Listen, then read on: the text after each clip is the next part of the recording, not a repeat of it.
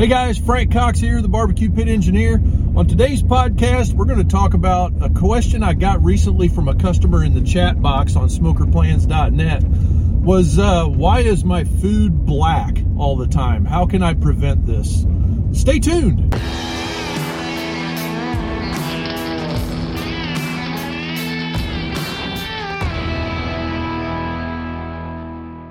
Hey guys, so I'm driving in my truck on the way to the shop to paint smokers today, and I'm sorry for the shaky camera if you're watching this on video. I drive a gravel road every day on my way to the shop, and so I'm just kind of taking it easy here. Saw a mother turkey hen and a bunch of baby turkeys going across the road a minute ago. It's pretty awesome. But that's not what we're talking about today. On today's podcast, I wanted to talk to you about a question I recently got in the chat inbox on smokerplans.net. My wife and I, Lisa and I, we monitor that daily and actually respond to questions there. Sometimes it might take a little bit to respond to a question there, but we try to be as quick as possible. I am welding or painting, like today I'll be painting a smoker. But anyway, the question was, he was asking about his food being black, and what this black is, it's not bark we're talking about. It's more of just like a sooty kind of a wet. It's usually wet. I've seen this before many times. Usually it comes on chicken is where you'll see it the most. It'll be almost like no red. It'll be like almost like you can wipe your finger across it and you can wipe it off. Some guys will actually take like a towel if they've got that. And this is that over smoked taste that people talk about. When you go to a barbecue restaurant and you're just like all psyched, you're going to eat some Missouri barbecue or something, or some kind of, some other, whatever kind of barbecue you're going to eat. And the reason I said Missouri is because a lot of places around here use these old rotisseries called Oilers, or from J&R Manufacturing. And those were notorious for that. Usually what it is, this is a symptom of a dirty fire. And what I mean by a dirty fire is it's not toxic fire, really. I mean, it's not healthy for you. The residue is not good for you. But it's not like we're burning tires or something in there. That's what I mean by toxic. Actually, what it usually is improper combustion that leads to some kind of condensation and soot out of the air inside the smoker environment that settles out on the surface of the food as it's going through the cooking chamber. And, so let's just talk about what causes this. So a lot of the times what you're going to run into is you'll see these guys that buy like wood from local just wood cutters. They're not barbecue like wood cutters. It's just a guy that has a farm down the road that brings him a truckload of wood every so often. And that wood is either too green, or there could be, especially with red oak, you'll find this with red oak a lot, because the red oak, sorry, it's a bumpy spot here, because the red oak has a higher moisture, in it, just out the gate. Like, it's going to smoke a lot. White oak is, especially if it's been freshly cut, or if it's a dead tree that was standing that they cut down. And when they cut it down, the outside inch of the wood actually is pretty porous now because it's been dead, and it starts swelling up. And everywhere that wood rots, moisture comes in, and you wind up with really wet wood. So green wood is like a live tree that was standing, and we cut it down, and it's still got wet sap. The tree's still basically alive, It's got so much moisture in it. So those two things will lead to too much moisture in your wood, and that will lead to a smoldering wood. And that smoldering wood is what causes the soot. Smoldering wood has a lot of moisture in it that carries that soot and smoldering smoke away from the fire. So the only way to really fix that situation is to change the wood that you're buying. Get some wood that's dry. When I say dry, man, this is what they call a $6 an hour road grader operator, just so you know. That's what we used to say around here. It's just bad. Anyway, sorry about that.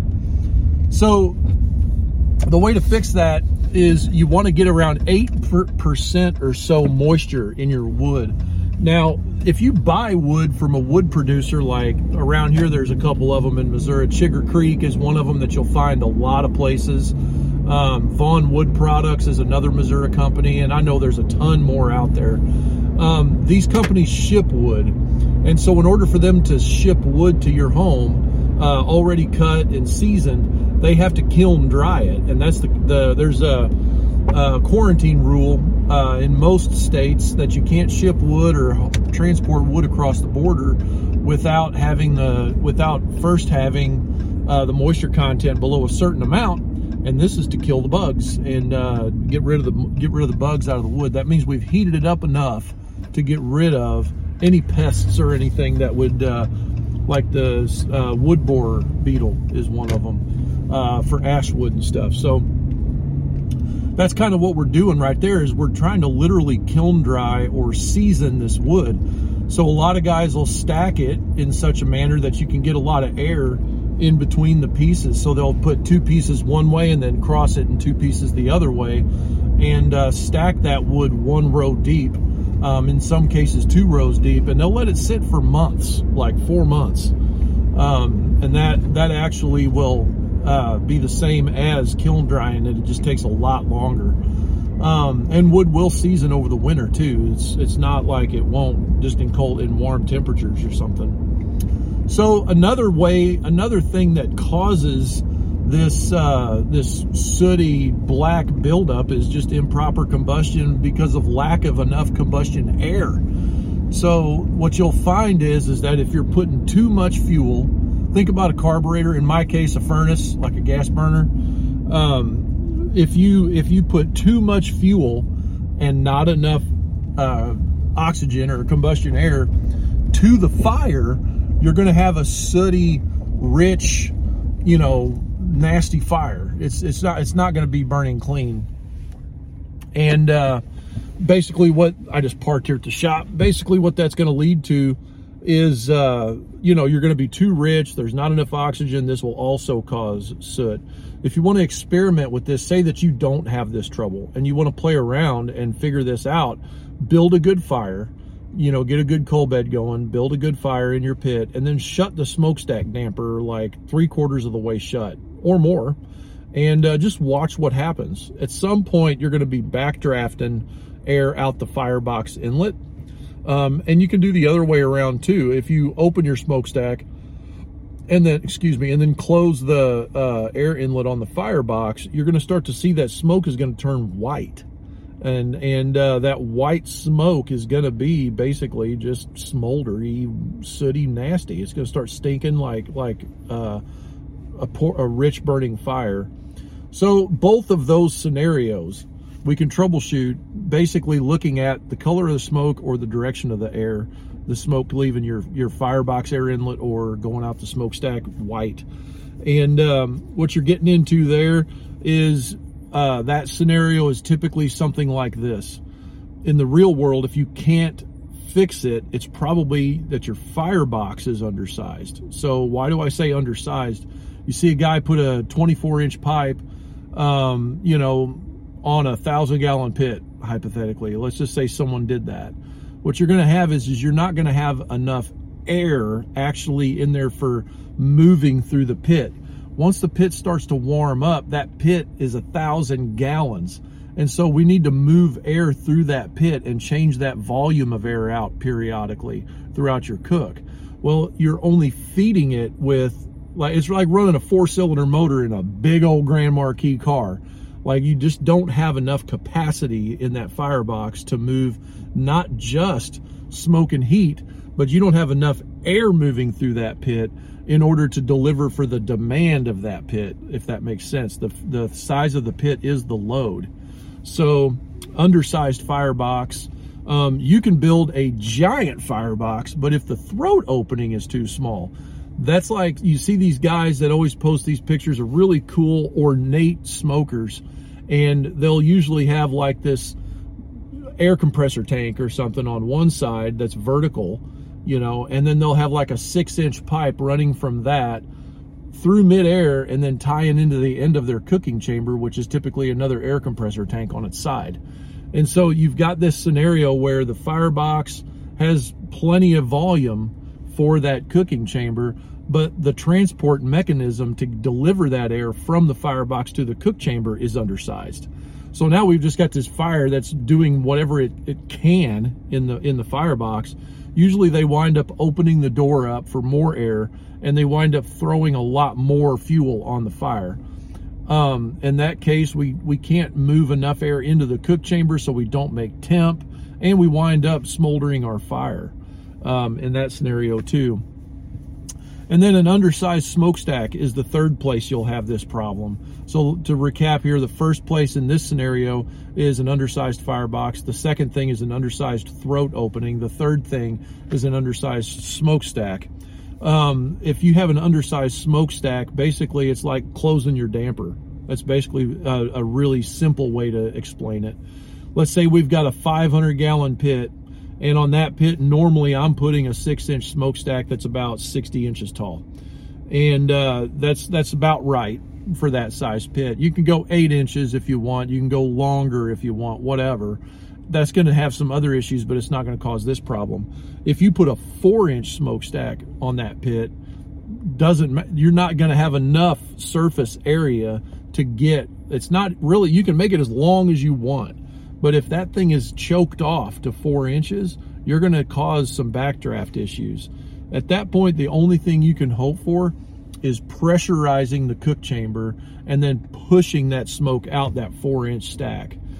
The thing about air in smokers that I always, I take for granted because I did all this refrigeration food equipment work for so long, a lot of that was duct work, exhaust systems, over hoods, over stoves, building air pressure balance. Like when you walk in a restaurant, we want the kitchen side of that restaurant to be in a slightly more negative pressure than the dining room. And the reason for that is because we want to make sure that the kitchen air isn't going into the dining air. If you ever walk into a restaurant and you're just like grease everywhere and you're choked out, that's what's wrong in the building, is that the kitchen is either the whole building is in a negative, or the kitchen itself is in a higher pressure. And when we talk about pressure, we're talking about this word static pressure is what you'll hear us say when we're talking about air pressure and building balance and duct work and all of this stuff.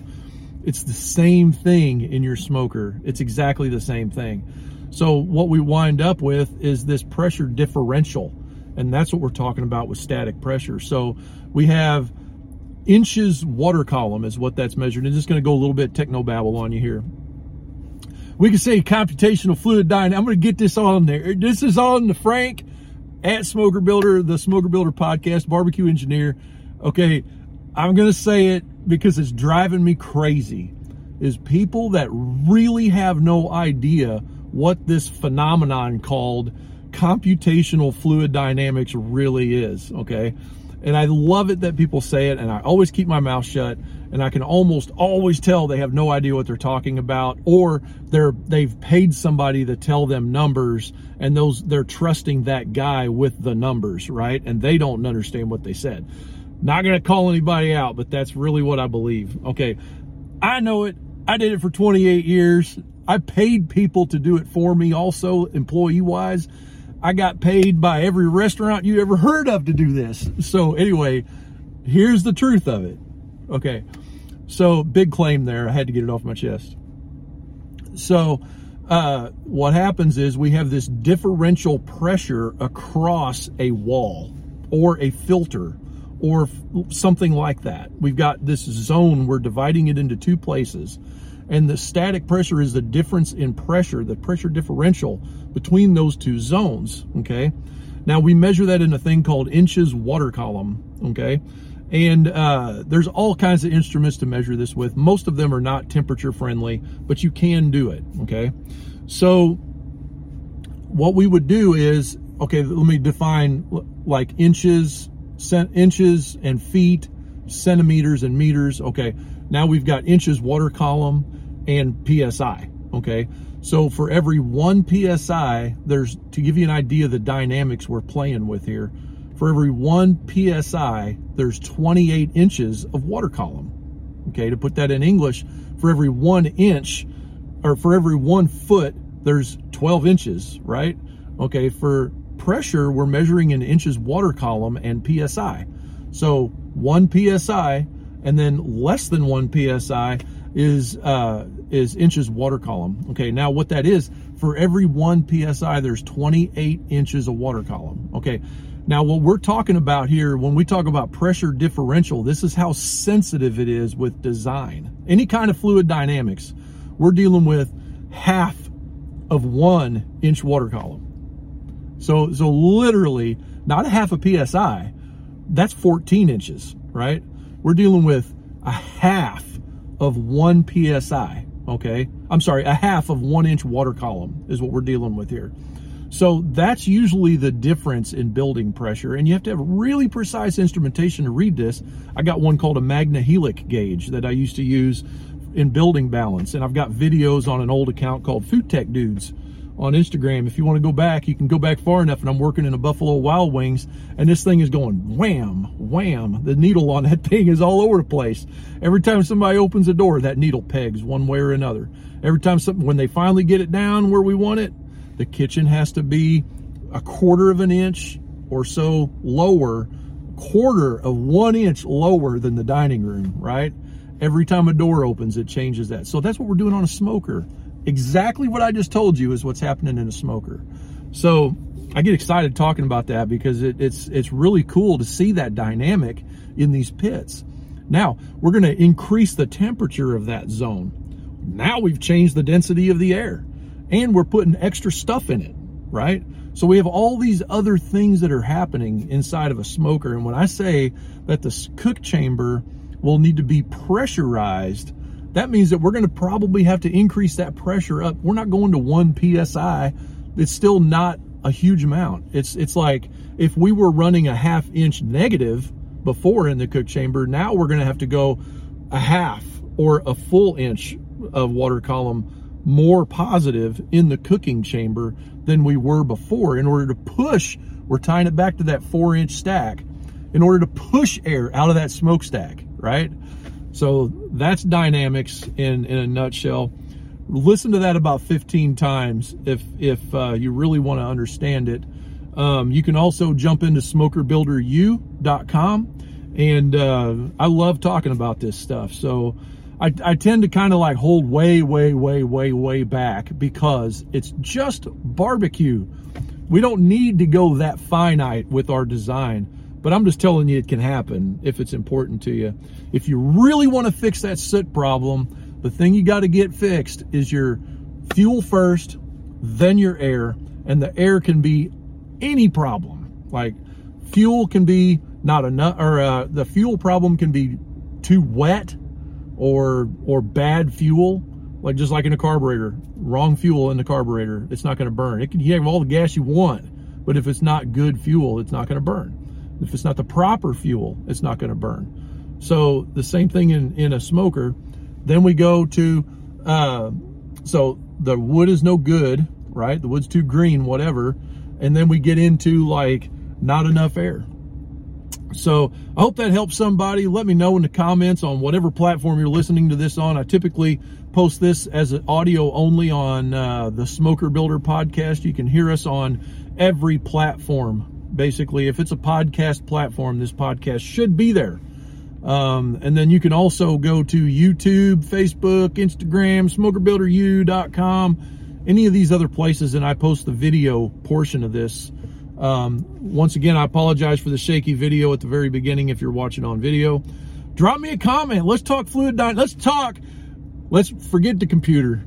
We don't need that, right? We don't need computational. I don't need that, okay? Let's just talk about it. Just fluid dynamics. That's what this is, right? And heat transfer and fluid dynamics. I'll always say this: a good refrigeration guy